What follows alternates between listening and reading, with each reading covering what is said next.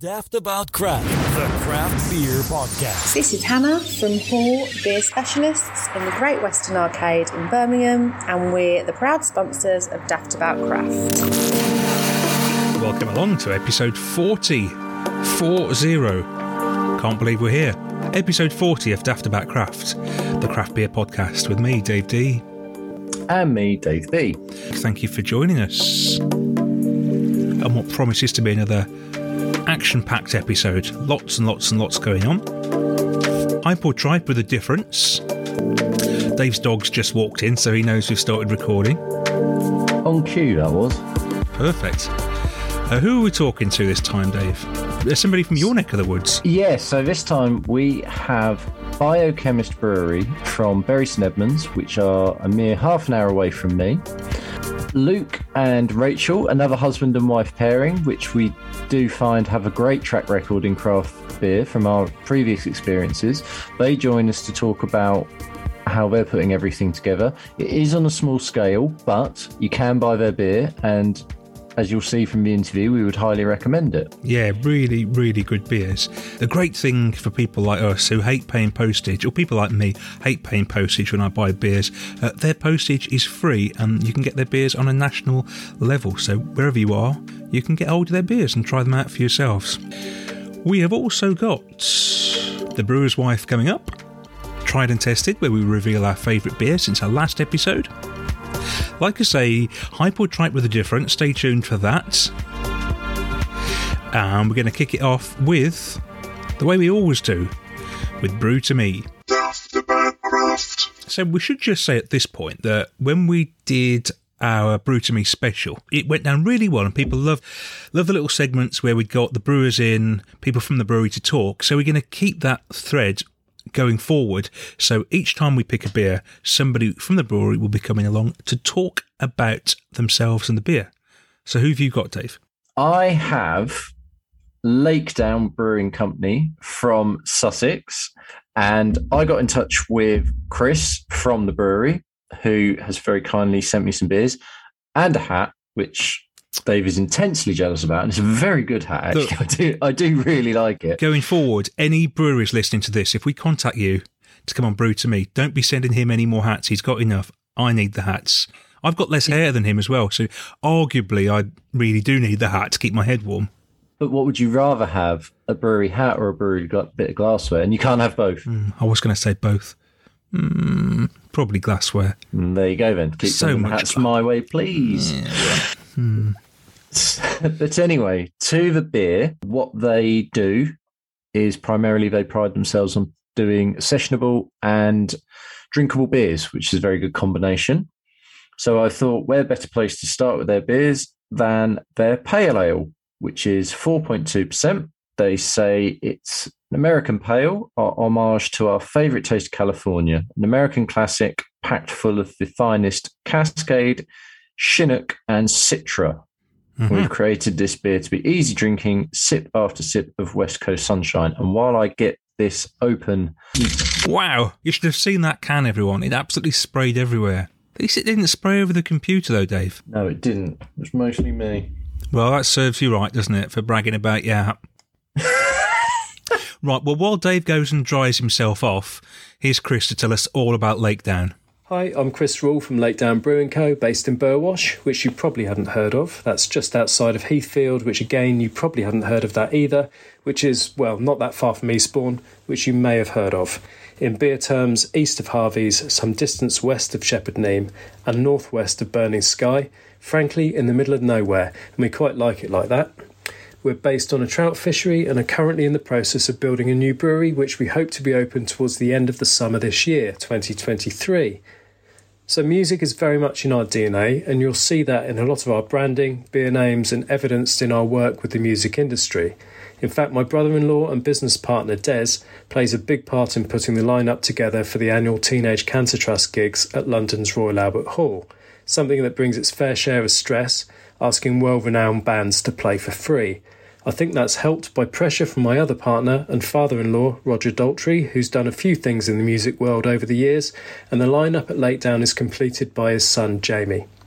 In terms of beer, we're very much focused on sessionable beers and are inspired by the traditional and modern day classics, but allowing ourselves enough freedom to put our own spin on them. I don't know what the biggest revelation was there. Chris being related to none other than Roger Daltrey, or you spraying your can all over yourself before Chris started talking.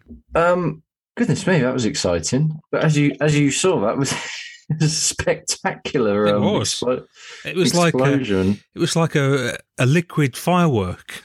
Okay, so the beer itself is actually. So this is an American pale. That's actually quite clear. It's striking me maybe it's more of a West Coast. It looks-wise, absolutely. And also the hops as well, with the sort of hops that usually give a bitter edge would suggest West Coast as well. And you would be right. That's not all the way full West Coast, piney, resinous, bitter, but it's going that way. It's not really got a lot of fruit.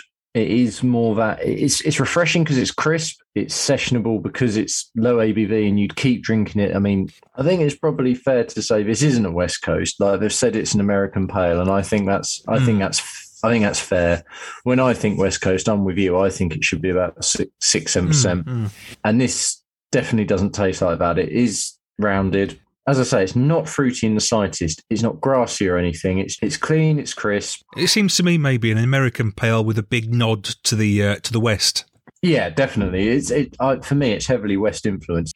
Yeah, I think the Cascade and the Chinook, they're not to the fore, but there's not masses of Citra in there. I mean, the main takeaway from that was the explosive nature of the can. Like, as I'm at pains to say, I don't blame Lakedown for that. Might just have been mine was slightly overpressurized, or it got bumped around when on its way, and it just set it off. But I'll tell you what, had though, a can explode like that. You're not going to forget that beer. No, I'm not going to forget that beer. Absolutely. Right, now I do have a New England IPA. In fact, I've got two beers. I'm going to do two beers from my brew to me this time. Oh, okay. Because they're kind enough to send me a couple, and I want to try both of them. And the reason being is because we've got two people from the brewery coming on to talk. One about the brewery and the other about the beers. So I thought, well, I'll have one to go with each section. And I'm going to start off with this one. Like I say, it's a New England, and the brewery is State of Kind Brew Co., and they are based in wonderful Wigan.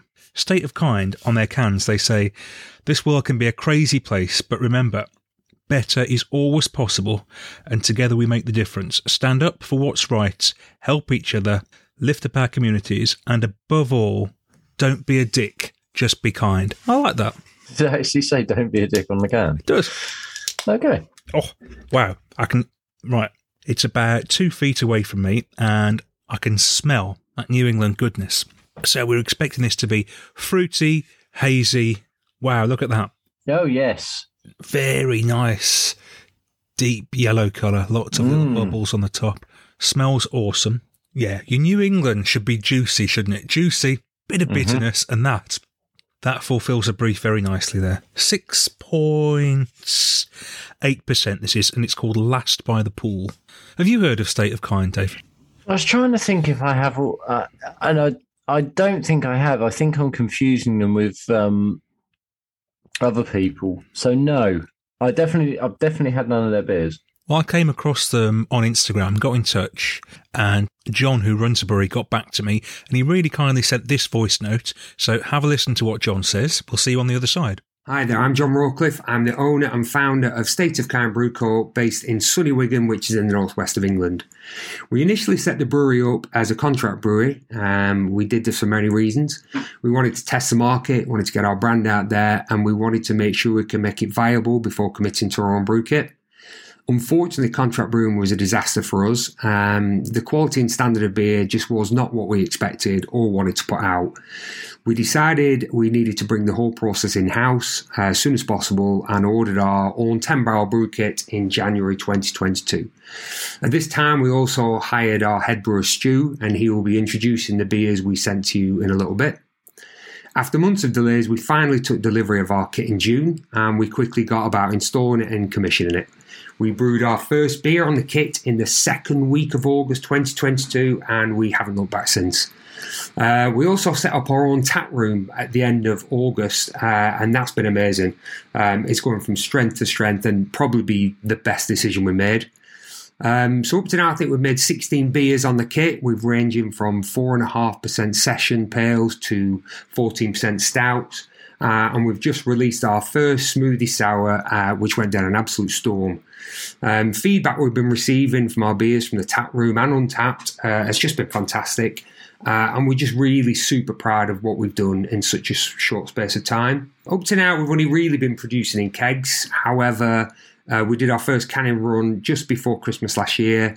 The cans you have now actually are from this first canning run, so I hope you really enjoy them. Thanks to John there for the lowdown. It's quite amazing to think that these guys have only been going since sort of the second half of last year and only canned for the first time in December. In fact, these cans here are their first cans.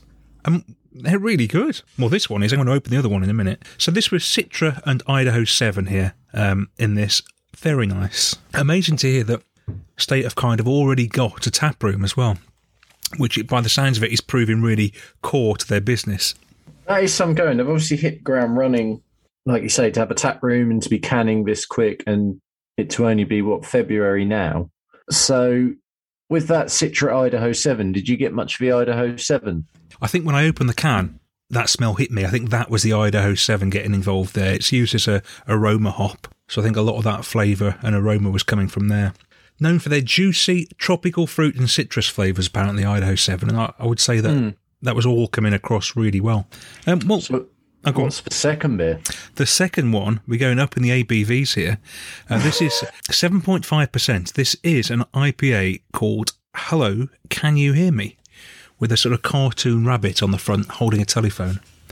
Now, just before you start with that, just as a wider point, have you noticed that there seems to be a few 7% IPAs sneaking in now, which obviously occupy that space between 6 point something, and apparently a dipper is now dead, so 8%, no one wants it. But apparently, I've just noticed there's a bit of a shift to a few 7%ers. Yeah, you've got a lot now around the 3 to 4 area. Mm-hmm. Your sessionable pales, and then instead of dippers now you're getting 6 to 8% beers more and more. But you can't have it as an 8%. But 7.5, that's all right. Yeah, it seems that way. Again, lovely yellow colour in the glass. Bit deeper in colour, I would say. From maybe. And with hops here, we've got 4 hops. So we have got Citra, Galaxy. Oh, interesting. No. The big 3, Citra, Simcoe and Mosaic, and Motueka, so New Zealand hop as well. Okay. I like that. I like the other one. I think I maybe like this one even more. So Motueka, the aroma you get from that is distinctive fresh crushed citrus and mojito lime character, lively lemon and lime tones. And that really comes across, actually. I wondered whether it'd get lost with the 3 other hops in there, but it doesn't. But very nice. Doesn't taste 7.5% either. So I shall go slowly while we hand you over to State of Kind's head brewer. Hi there, it's Stewie. I'm the head brewer here at State of Kind. I'll just introduce you to the beers which you'll be sampling tonight. The first beer is Last by the Pool, which is a 6.8% New England Hazy IPA, which are heavily dry hopped with Citra and Idaho 7, and used Idaho 7 in the Whirlpool also. The second beer which we're sampling is Hello, Can You Hear Me, which is a 7.5% IPA. I actually Whirlpool this with Citra and Simcoe, and heavily dry hopped with Citra, Simcoe, Mosaic and Motueka. Hope you boys enjoy the beers, and thank you. Well, there you are, State of Kind's head brewer. They're telling us about these 2 beers. And I've got to say, really impressed with them. Considering these are the first cans the brewery put out, generally the trend would be they're going to get better and better as they fine tune and finesse each different batch they're going to tinker with, almost certainly, because this is what happens. Really bright start from them. Daft About Craft. Now, if you've ever wondered how we decide who comes on the podcast and who we speak to, usually it's me and Dave getting together, having a little chat and thinking, well, we want to get this person on, that person on. But sometimes this can take quite a while. And the people we've got on now, we first made contact with them about 12 months ago, and it's taken till now to finally get them on, with good reason, which we'll explain to you. Welcome to the podcast, Luke and Rachel from Biochemist Brewery in Suffolk. Hello. Hello, thanks for having us. It's all right, it's an absolute pleasure. And this is in your neck of the woods, Dave. You always tell me there's no craft beer in Suffolk. It's slowly undergoing a bit of an evolution, and we're getting there. And obviously you guys are Red Lodge, which for those who know Suffolk is near Bury St Edmunds. We've talked to Artifact and Burnt Mill, obviously. So we are getting there slowly. There's a few people now popping up. So how did Biochemist come about, and what was the thinking to get into brewing? So Rachel had a small home baking business, and we met St Botolph's Brewery from Colchester. Yep. They were trading at a market in Ipswich, and Alan just so happened to be upscaling and selling his old equipment. And it was the idea of brewing on a more professional level was mulling around for quite a while.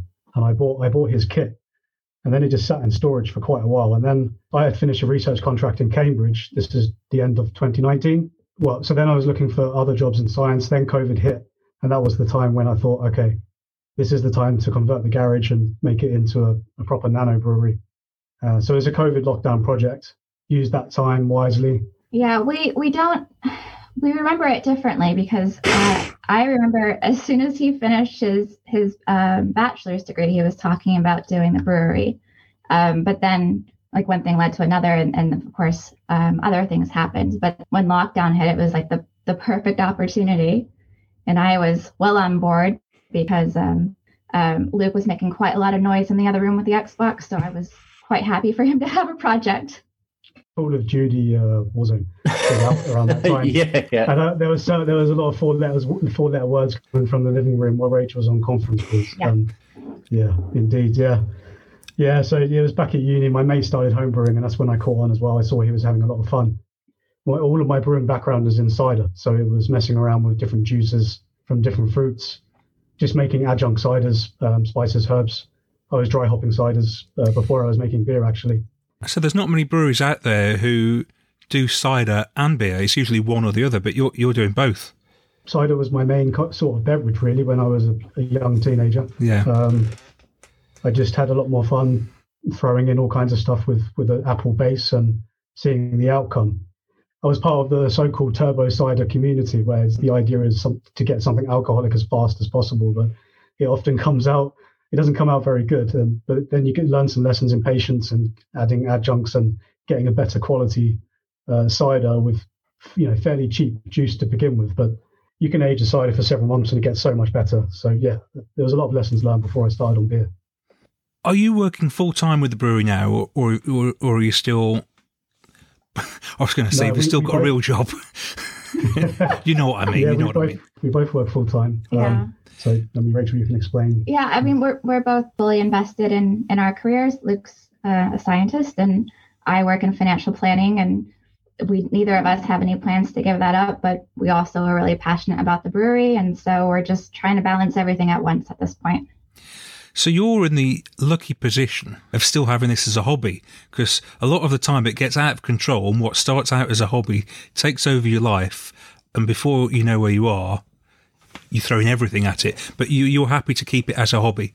Yeah. Yeah, I think we're in that middle ground where it's a hobby that pays for itself, and then a bit extra so you can put some money back into new pieces of equipment and stuff. We do have plans to upscale it and make it larger. We want to quadruple our current capacity, but we never want to get so large that where we have to give up our careers for it, basically. We just want to be able to do it all. It's being in control as well, isn't it? And not having, not getting other people involved so you're on it all the time yourselves. I understand that completely, yeah. Luke, you touched upon it there, or Rachel touched upon it for you with your background and your job. So you are a scientist, which sort of obviously comes through in the name biochemist. And does that also, it feels like that very much comes through in the approach to how you're brewing your beer? Yeah, for as long as I remember, I've always been interested in, I suppose, food chemistry. I wish I had studied that, to be honest. I find a lot of pleasure in knowing the chemical makeup of food and how you can sort of sense that. So breaking down food on the molecular level. And so the labeling of the branding of the brewery is around chemical structures. So that's something on the label, something you're smelling or tasting, or both, really. So I just find a lot of enjoyment in looking at some of the ingredients going into the beer and then understanding the individual components that give rise to aroma and taste. So I am a scientist. My day job, I think about life at the molecular level. My company's in the business making biodegradable and edible materials from protein. We're all about restructuring proteins at the molecular level to something that resembles plastic and has the same functionality as plastic, but with all of the benefits of being biodegradable and renewable. So I get a kick out of work and I get a kick out of the brewing at the same time.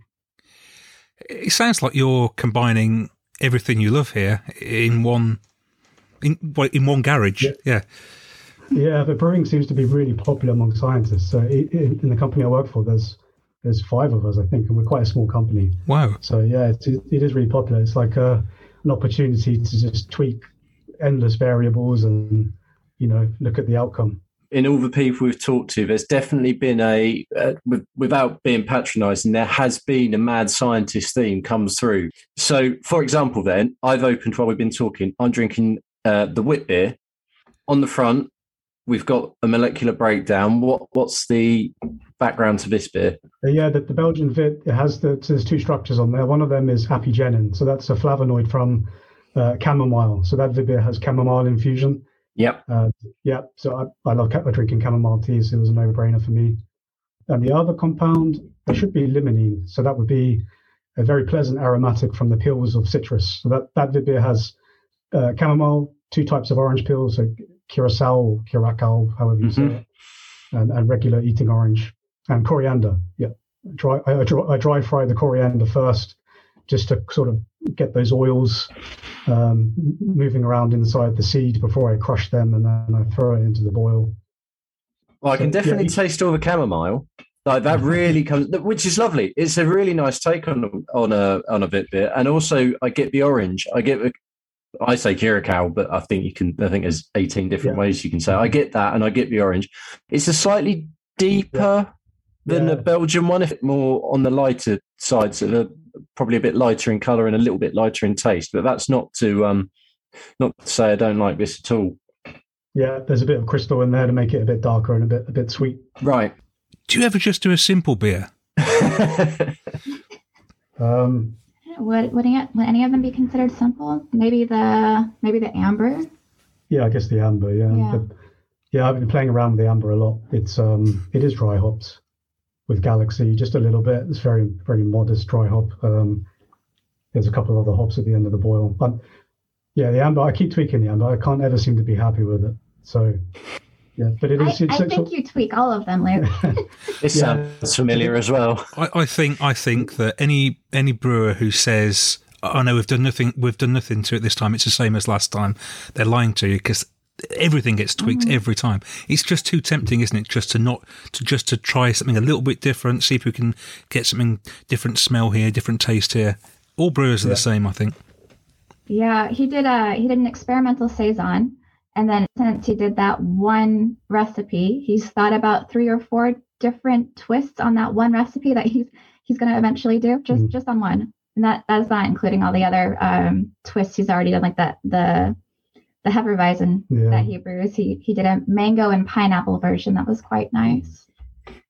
Yeah, I plan on taking the 5 core beers, as it were, and just doing variations on a similar theme, and then keep doing the official experimental series in the background. That's what I live for. This is what this is all about. It's just getting pumped for the next recipe and something new to make. Once you've brewed one, are you almost bored? Once it's actually been birthed, so to speak, it's then, well, okay, I've done that. I want to do the next one now. Like, I don't. If it tastes fine, great. But I'm actually more excited about doing a recipe for another one and seeing how that turns out. Yeah, indeed. Yeah, it's very cyclical. Motivation goes through the roof and then comes crashing down again. And just goes round and round like that. With the underlying impatience the whole time, waiting for the beer to carbonate and see how it turned out. So what size sort of kit are you doing all this on then? It is a 3-vessel 100-litre kit, but the volume you get out of it's much smaller. So I think I'm packaging around 55 litres in cans. Oh, right. Okay. So, you are, as you said, it is nano then, very much so. Yeah, we was bottling, and then we moved to cans so we can ship things out at a reasonable. Well, this is one of the reasons why it's taken so long to get you on, because you were really keen to wait until your cans were available, and now they are. Yeah. We've both got I think I've got 5 or 6 different ones here. You've got really good selection on the website as well. Yeah, thanks. It did take a while to go from glass to cans, and I wanted to make sure I was happy with the can conditioning side of things. There's a couple of concerns moving away from glass, and so hopefully we can upscale the kit in the existing space we have, because there is plenty of room to upgrade and upscale. It's just see how it goes and see when it's the right time to do that. Yeah, as long as we can get the filler working, because right now filling those cans takes so long. There's no way we're upscaling until we can get the filler working properly. Yeah. I was sorry, Dave. I was going to say you canning at home, just because. Because I know who is it in Bury, the beer house, do 330 cans, and I just wondered if you were using their canning machine, but you're doing all the canning yourself, so it's very much everything hands on deck. So one can at a time then, presumably. Yeah. Oh, it's a 2-person job, and one evening after work we squeeze it in. Yeah, we got home from work on Monday, and I made dinner, and Luke pumped the beer out, and then we ate quickly, and then we both cans until bedtime. I love this. This really is craft beer, isn't it? Yeah. In its truest sense. So what made you go for the 330ml cans? Because you don't see that many of them around, do you? I fell into 330 in glass just because I think at the time the equipment available to fill those glass bottles was just like more readily available and probably cheaper. And there's such a small batch size we produce, you get more units, so to speak, per batch size. So in a way, you kind of get more out of it.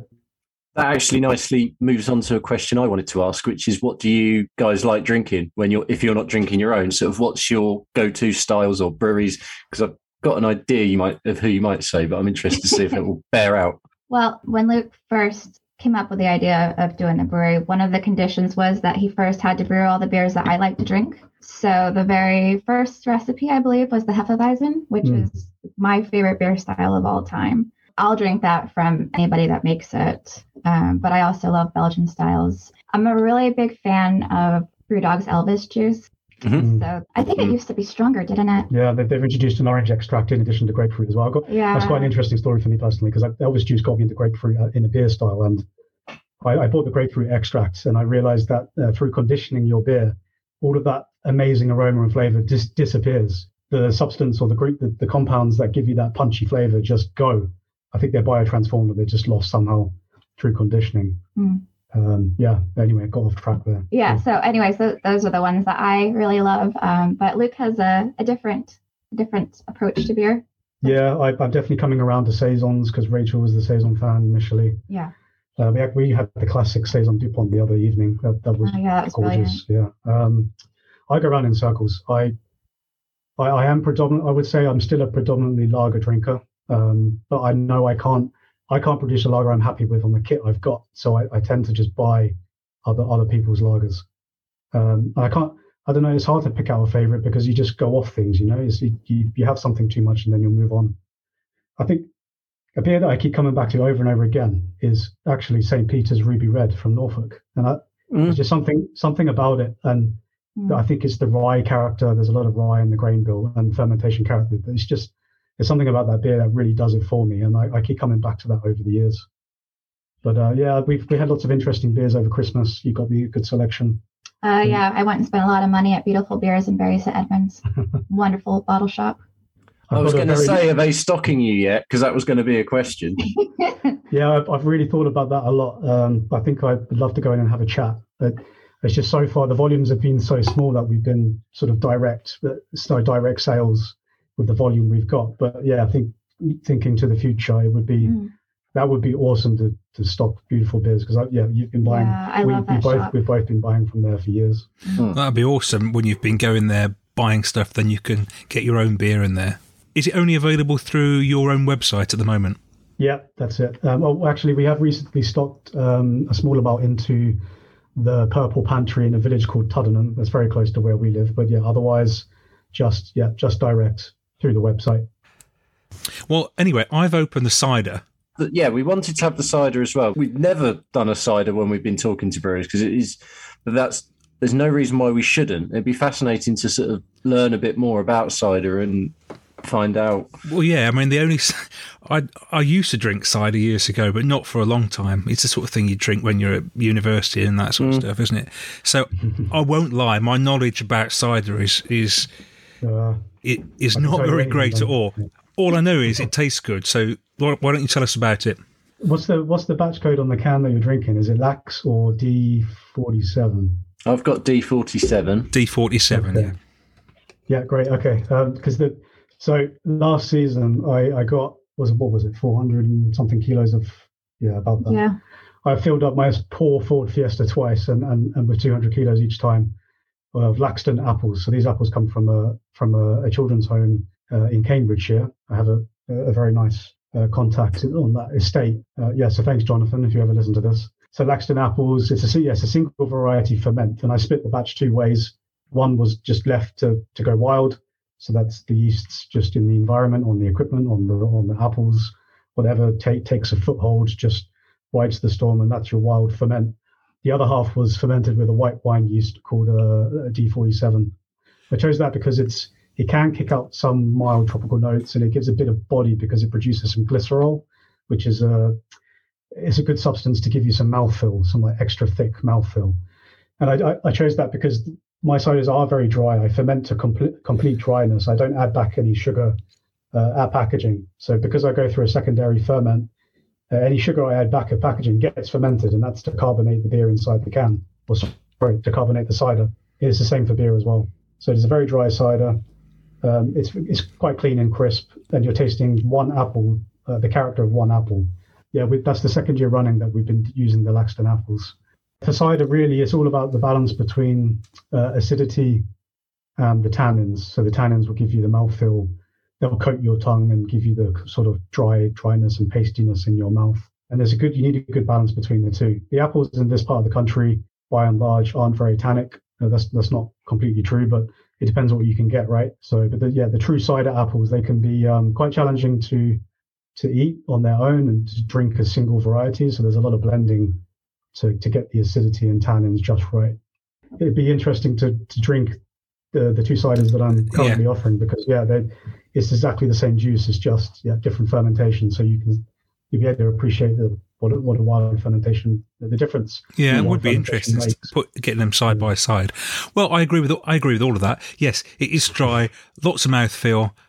It's really nice. Yeah, I think you've described it better there than any of us could. No, all I was going to ask is obviously when you get ones that are a lot sweeter. Now, I'm not talking like Copperberg or something where I know it's all synthetic. But there are a lot of ciders out there which will sort of be that bit sweeter. Is that almost the equivalent of when we have beers now with lactose and the adjunct adding and that kind of thing? And it's sort of not really traditional in the sense. So traditionally you would halt the fermentation before it was completely finished.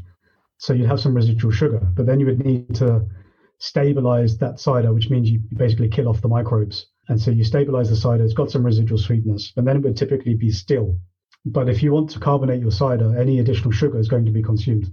The reason my cider is dry is because any remaining sugar, when it's packaged, will be fermented and then converted into gas.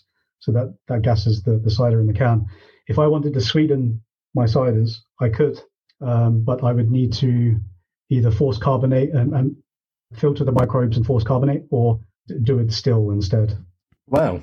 And I also like the fact that the way Rachel, if I could find, well, I do have a lovely wife who does look at me the same way when I talk about beer, but the way you look at Luke when he talks about cider was quite impressive, actually. You can see that you're fully on board with all of it, even if it. Would I be right in suggesting perhaps it's not your style? Are you just more happy on the Hefeweizen than you would be on the?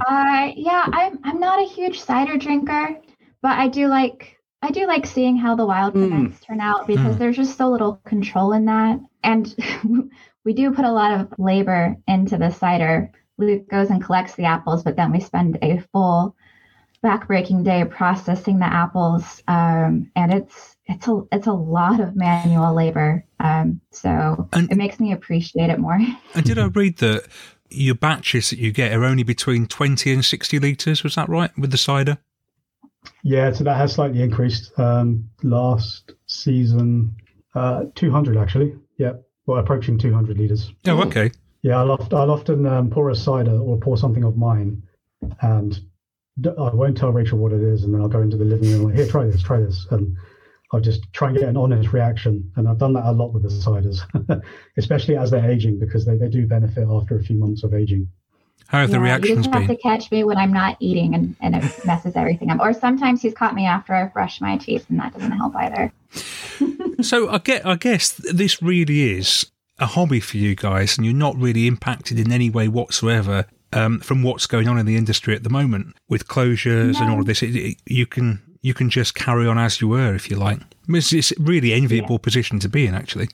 Definitely been a very good learning opportunity for us, just because watching what's been happening makes us realize that we don't want uncontrolled growth, and we don't want to go beyond the confines of where we are now, just because we also don't want that sort of risk exposure. We don't really want to risk it all.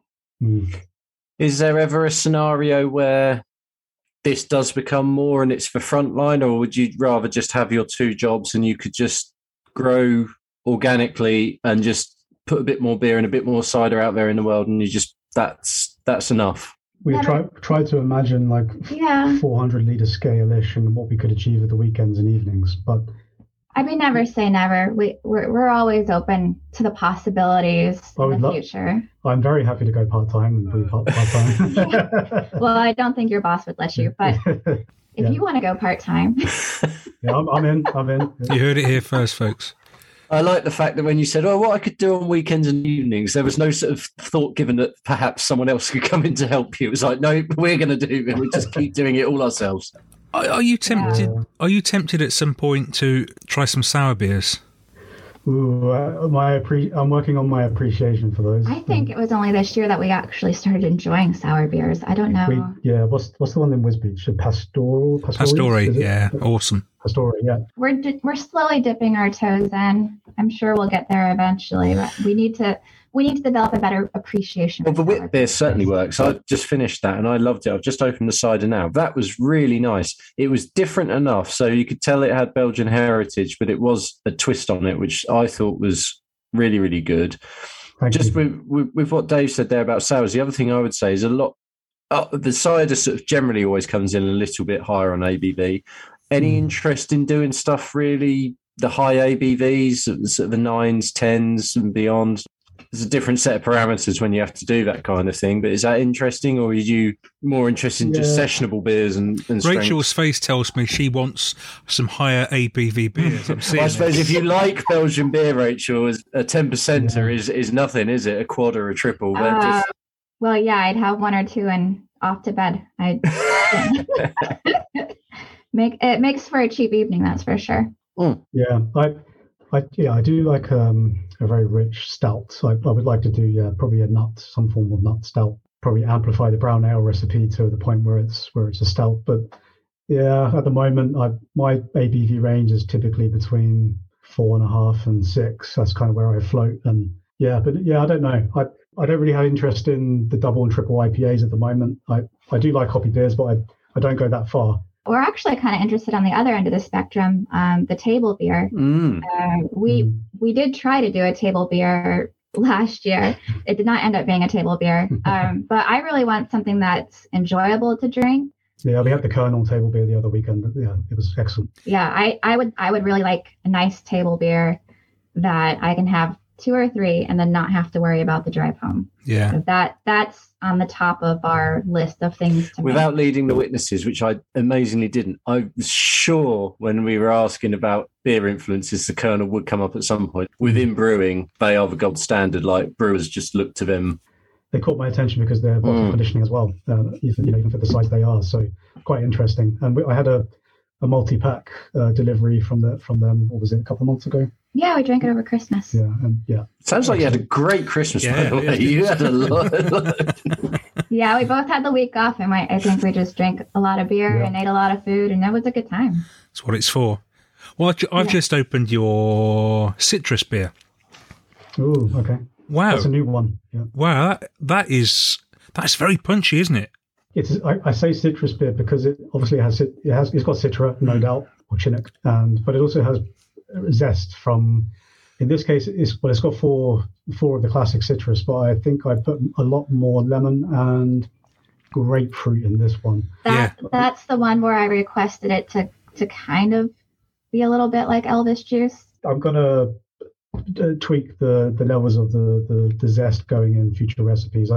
I think next time I'm going to up the lime, just see what I can get, and put a lot more squeezed juice in as well. But that will add a lot of acidity, so I'm not quite sure how that's going to turn out, but I want to do it. And I want a citrus beer that's really kind of, bursting with citrus hop character as well as the fruit, the real fruit themselves. From the minute you open the can and you pour it out, move the glass closer to your nose, you can really smell that citrus fruit. That's awesome. Cool. It does exactly what it says on the can, and we love that. We get really annoyed if beers don't achieve what they set out to do, but this does. It's really good. Thank you. So I guess that you get instant feedback from people drinking your beers. You don't get a lot of that you haven't had a lot of that up until this point. Yeah, it's true. There's only so many sales in the local area. Yeah, there's only so many family and friends you can try your beer out on, I guess. And so many of our friends don't actually drink beer, so it makes it even more challenging. Yeah, if there's any listeners out there that's willing to give me critical feedback, please go ahead, because you can just say the truth. So my dad's pretty honest, so that's good. My dad isn't afraid to be critical, and my dad's a drinker, so that's where I get it from. And yeah, we know if his dad likes it, we know it's a good beer. Would there ever be any interest? I think this would mean you'd have to not be working full time, of having a brew tap or anything like that. Never say never, right? Never say never. Look at him. It's only because he wants to go there himself. We're not going to put any limitations on ourselves. Things can happen. We'd usually ask the question at this point, where do you want to be, like in 12 months, 5 years, 10 years? But you're quite happy, really, as it is at the moment, which is a lovely place to be, actually. Yeah. I mean, we do have that plan to eventually upscale, and I have calculated that we could comfortably do it in the next 2 to 3 years. So that's the only goal that we're currently moving towards. But we're just enjoying the journey, and we're not in any rush.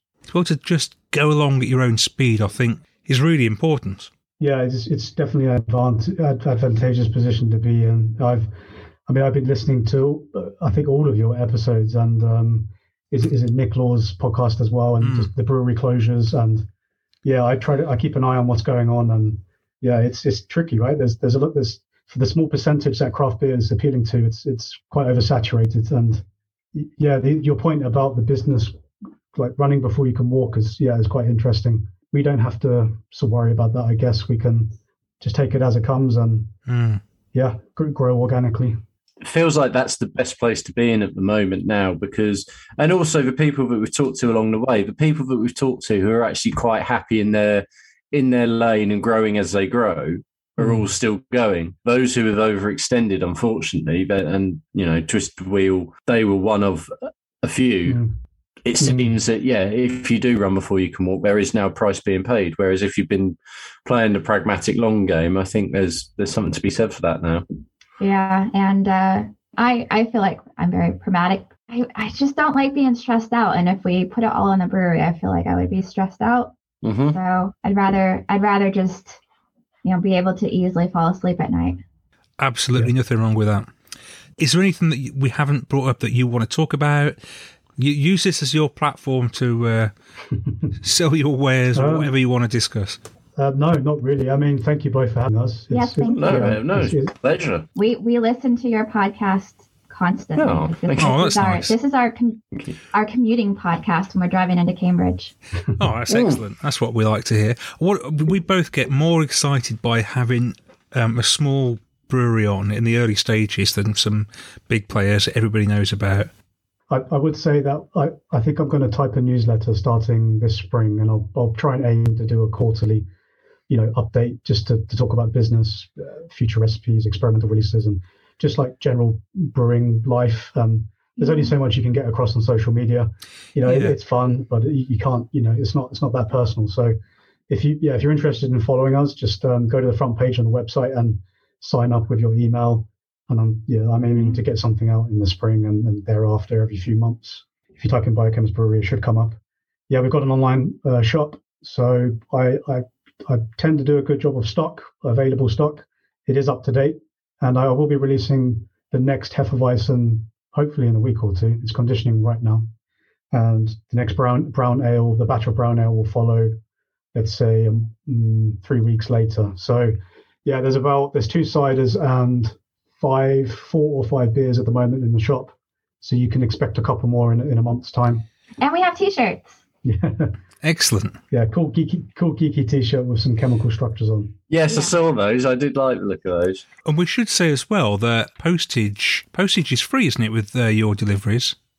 Yeah, I've just arranged the pricing in the shop, so you just click in groups of 3, or you could just get a mix pack. And yeah, it is what it is. You can add it up in your head as you go along. I love that because me in particular, I hate paying postage. It really knocks me. And I know we had a discussion about this. Yeah, what do we do? Yeah, I think there was several nights where we stayed up arguing about how we were going to do shipping costs, and eventually we just came to the conclusion we'll build it into the price of the beer, not have to worry about it, because there's nothing worse than you come to the end of your shopping cart and then there's added costs. Exactly. We hate that. Other people hate that. We're not going to do that. Yeah. No, that's a very sensible approach. Get in touch with us on Twitter and Instagram at DaftAboutCraft1. Right, well, it's the time of the podcast where we welcome one half of the Copper Beech Brewing Company from Kidderminster in Worcestershire. Welcome to the podcast, Sam. Hello, thanks for having me back. What story have you got for us and our listeners this time? I have another funny one that, again, you bore witness to. And so I thought this would be quite a funny one for us to chat about. And it's going back to, it must have been the latter end of 21, because I was still pregnant with Delilah. We had a little get-together, as we often do, and part of these get-togethers, we often sit and share cans of beer between us so that everybody gets a little bit of a taste of everything. And one of the beers that was in the stash that you brought along was a chocolate orange stout. Yeah, chocolate orange stout from Little Critters. It was a beer that was very similar to your own basically, Half Moon. You said, this is quite similar to our Half Moon, which is, we don't like to call it a chocolate orange stout, even though it's inspired by Jaffa Cakes, because it's not, you won't get big flavours of chocolate or orange from it, but we like to call it a zesty chocolate stout because, So you said, this is really similar. So we had the bright idea to make Dan blind taste Half Moon against Little Critters. It's such fun when you do this to brewers. I mean, I'm useless at identifying things blind, and it turns out that, maybe Dan isn't that good either. Well, you'd like to think I'd like to think that I could pick one of my haircuts out. For those who don't know, I'm a hairdresser by trade, and that I could pick one of my haircuts out in a lineup. I'd like to think that I could do that. We're going to have to put this to the test at some point too. But so obviously we got the glasses and we popped the same amount in each, and we made him smell them and sip them. And his immediate gut reaction was that he chose his own. He said, "This one's mine." We are wind-up merchants by nature, aren't we? So we were sort of giggling, and then he sort of started to second-guess himself. So he was smelling it again and sipping it again. Actually, this one tastes a bit more like orangey, and then this one tastes a bit more like, no, this one's mine. Changed his mind, didn't he? The other one, this one's mine. This one's definitely mine. We were like, you sure? You sure? And this went on for some time, didn't it? Oh, ages, because he just wouldn't commit, would he? No. He kept going, I just don't know, which was just very funny because, like you say, But which one did he settle on in the end? I think he did settle on theirs. I think he did. Which I think was why it was so hilarious, because his initial taste, he picked his own and said, this is mine. Yeah. And he was absolutely correct. But as time went on, he confused himself so much. Yeah, and it just goes to show that if you put the power of persuasion and suggestion into somebody's head, you can easily change their mind. Oh, yeah. So easy. Yeah, it was hilarious. And obviously, the interesting thing is that when we all tasted it, they were very similar. They were. They have very similar characteristics. But we didn't make either of the beers, did we? No, that's true. That is true. But he's not actually a stout fan, is he? That is true, that's the other thing. So, can't even pick his own out of a lineup. Anyway, you've now got Full Moon out there, not Half Moon, Full Moon. We have indeed, yeah. Full Moon is out, which is we've dropped the orange out of that one, really. This is a straight up big Imperial Straight stout. up 8%, yeah, really nice, really sort of rich. And we had an Untapped review recently that said this is exactly how a stout should taste. That's what you want, isn't it? Perfect. Okay, it's time for this now. It's the part of the podcast that we call Tried and Tested. And this is where we tell you about our favourite beer since our last episode. Anyone who follows me or has probably listened to enough episodes knows that I am an incredibly harsh judge as a rule of thumb, and no more so than on Untapped. So for me to actually give a beer a 5 on Untapped is pretty unheralded. Well, I did think somebody had stolen your phone or something when it happened. And there were comments to that effect when I checked this in and gave it a 5, which just sort of shows what people think when I review beers. But the beer that earned this was Calm Before the Storm from Wonder Beyond, who we did have on a couple of months ago. And this is an Imperial Double Coffee 10% breakfast stout. Now, I don't much care for breakfast stouts. I think they're okay, but I think generally they taste of coffee and that's about it. I don't get a lot out of them. However, I got so much out of this. There was molasses in there. There was a bit of rum and raisin almost to go with the coffee. So the sugar was in there. It was sweet, but it was almost burnt. It just had so many flavours to go with it. And while it was sweet, it wasn't super sweet. It wasn't sort of lactosey or anything like that. It all worked together, and it was also incredibly smooth. So when you put it all together, I just sort of thought, well, there's no way I can fault this. Giving it a 4.9 or something is just being picky for picky's sake. There's nothing wrong with this beer at all. Wow. So it had to get a 5. It's a great beer. And if you like that style, you should definitely get it. And even if you don't, and you want to sort of dabble in something different, I'd say get it and you won't be disappointed. Sounds like one to get hold of from Wonder Beyond, especially before they leave the country and head off to pastures new in Europe. Well, I'm going the other end of the scale, a 3.5% pale. And this was from Glasshouse in Birmingham, and it is a beer I've had a few times, but I really, really, really enjoyed it more than ever this time. It's called Bringing Seshi Back, and we were actually on a bit of a session when I had this beer. We went to 10 pubs on this day, and they went out midweek for my neighbour's birthday, and we did a sort of little tour of Birmingham, ended up in another couple of pubs closer to home, and you know when you've had a few beers and you think, oh, I don't want too much here, I want to try and stay with it. I thought this will go down really well, 3.5% beer, and it did. It just really flew down. I could have had a few actually, but I didn't. I tried to stay sensible, and it just tasted so good. Really, really sessionable. Just a really well balanced session pale. You could have drunk it all day, but it was good. So if you see that anywhere, Glasshouse Beer Company from Birmingham, Bringing Seshi Back, have a few of those. You won't regret it, I'm sure. 2 quick takeaways from your beer there, Dave. 1, Glasshouse's can art needs to be applauded. That every time I see that now, I keep thinking it is something from America. Whoever's doing their can art has really nailed it. It stands out a mile now. Looks awesome. And the other thing is, you say you had 3.5% beer because you were being good, but anyone who could see you on Facebook, thanks to your neighbour, could tell that actually was quite a good session because you fell asleep on the train home. Oh, yeah. Look, I fell asleep for about 10 seconds and he got a picture. The jammy git. I feel as though we haven't done a hype or tripe for ages, but it's time to do this now. And now it's time for hype or tripe. Well, we usually have a look at a beer that's doing the rounds, everybody's talking about it, and we say, is it good, is it bad, is it hype or is it tripe? So you could have picked Putty or something, but that's... nah. You could have done, but that's a bit outdated now. We haven't seen anything else, although Oakham Citra Unfiltered came onto our radar just recently. We thought about doing that, but we've gone for a Highball Tripe with a difference. Tell everybody about it, Dave. Really, we're not as hyped about the beers. What we are more hyping or triping is something that we have been talking about for many, many episodes, which is the size of a can. So when you're having your big 11% stout, some people quite happily get through a 440 and that is, dealer's choice. But not everyone wants to. And Dave and I have certainly talked about them and thought, well, when you get in that kind of size can for that size beer, it would almost be nicer to share it. So you don't really want that big a can on your own. And Brew by Numbers seem to have listened. So what they've gone for is actually, when I see these cans, you think of gin and tonics and things like that. Yeah. That's those sort of ready-made ones. It's that size, isn't it? The ones you buy for the train from the station from Marks and Spencer's.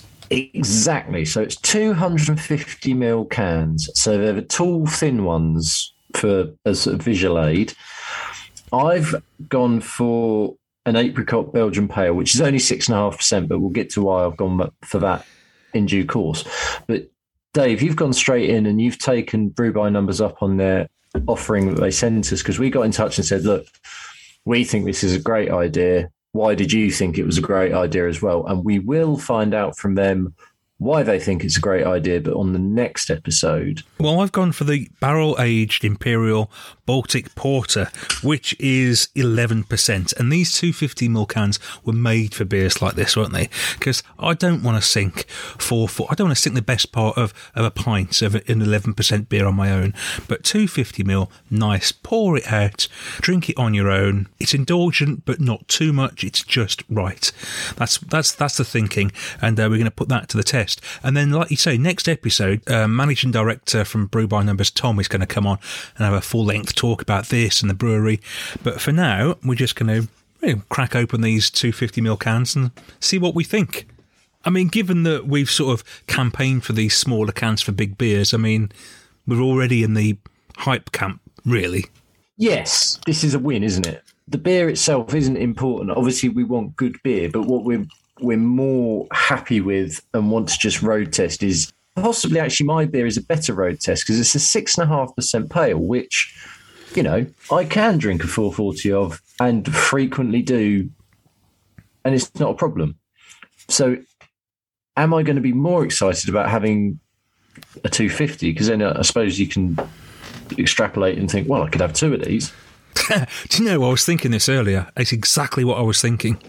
Yeah. Which rather undermines our whole argument at the same time. But I think my beer is perhaps a better test of the style or the size rather than yours. Yeah, because we know we don't want masses of this. But will this smaller can make you drink your slightly weaker beer more slow?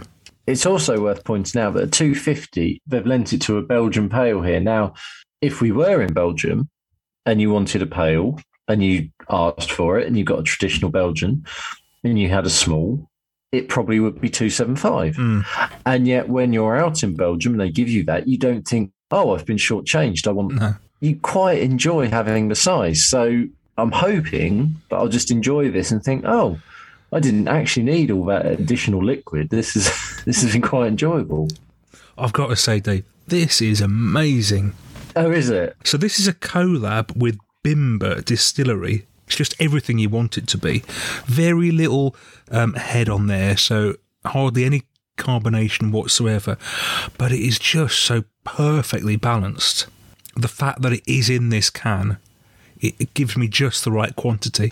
I can just sip away at this, sip away until it's gone, and then just go to bed. And you don't need to share it. And I don't need to share it, no. Although Brew by Numbers was so kind with the beers they sent us, I have actually got two of these. But I will resist the temptation to go in for a second one, because, that is lovely. That is really, really good. You can taste the barrel aging, but it's not harsh or abrasive. It's just softly there in the background. That is really, really lovely. So I've not had a bad beer from them. And even though they are in supermarkets, yet also somehow people still don't seem to know about them. Yeah. They do fly very much under the radar, I think.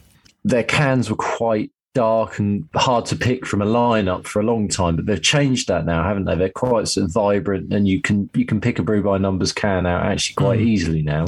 Oh, and you certainly pick these out on the shelf because they'll be the only 250s on there. Yeah, exactly.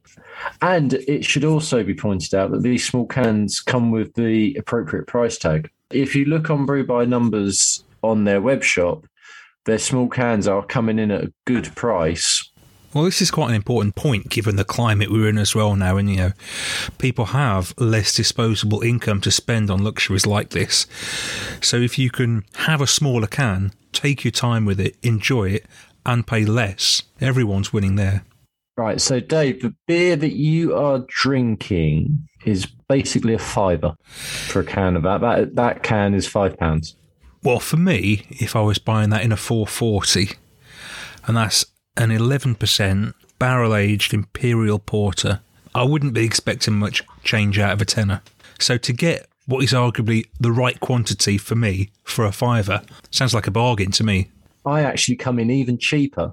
So the Belgian Pale have also done an apricot version and a damson version, and this is all three are a collaboration with our friends at Turning Point, who we've had on before, who are, as we know, very, very good at what they do as well. And the apricot Belgian Pale, you can buy a can of it in this size for $2.95. Oh, wow. But if you're like us and you like to try lots of different beers and you don't necessarily want all that liquid, buying cans of this size quite cheaply and trying lots of different beers seems like a good way to go. I haven't really actually talked about mine, and I will do briefly. Apricot, I find, is a really hard flavour to get through a beer. What they say on the back is it's Belgian with a twist. You get the aromas of spice and pine from the Mistral and Barbe Rouge hops, and they're combined with a big dose of apricot. To look at in the glass, it's brilliant. It's a lovely colour. I don't get a huge hit of apricot, but it is there. And I think apricot's actually just quite a subtle flavour. So I reckon they might have put quite a lot in, but for the amount you put in, you get quite a subtle flavour. And it is definitely Belgian. It's got that yeasty Belgian taste to it, yet you can tell they've put their twist on it. The can is hype all the way, and the beer is very good too. So I'm perfectly happy. Yeah, it sounds like Brew by Numbers are getting a lot right here, doesn't it? And it'll be really interesting on the next episode to hear what Tom's got to say about the brewery. Really interesting, because like you say, they do have a lot of sales. If you look at their website, there's always offers for 40%, 50% off. I'd be really interested to talk to Tom about that sort of pricing structure and how it works for them. So, big win for me. Just delighted to see that this size of can has a place, and I think it works for me. What I want to find out when we get Tom on is, has he listened to previous episodes of Daft About Craft? So it's basically us that have we triggered this 250ml can move? And you can find out exactly what Tom's got to say on our next episode, number 41, which you can download from Monday, March the 6th. So we'll see you then. And also just keep an eye on your podcast providers, because we might have some more bonus content coming out between now and that next episode. Be sure not to miss anything from us. But from me and from Dave, we'll catch you soon. Daft About Craft, the craft beer podcast.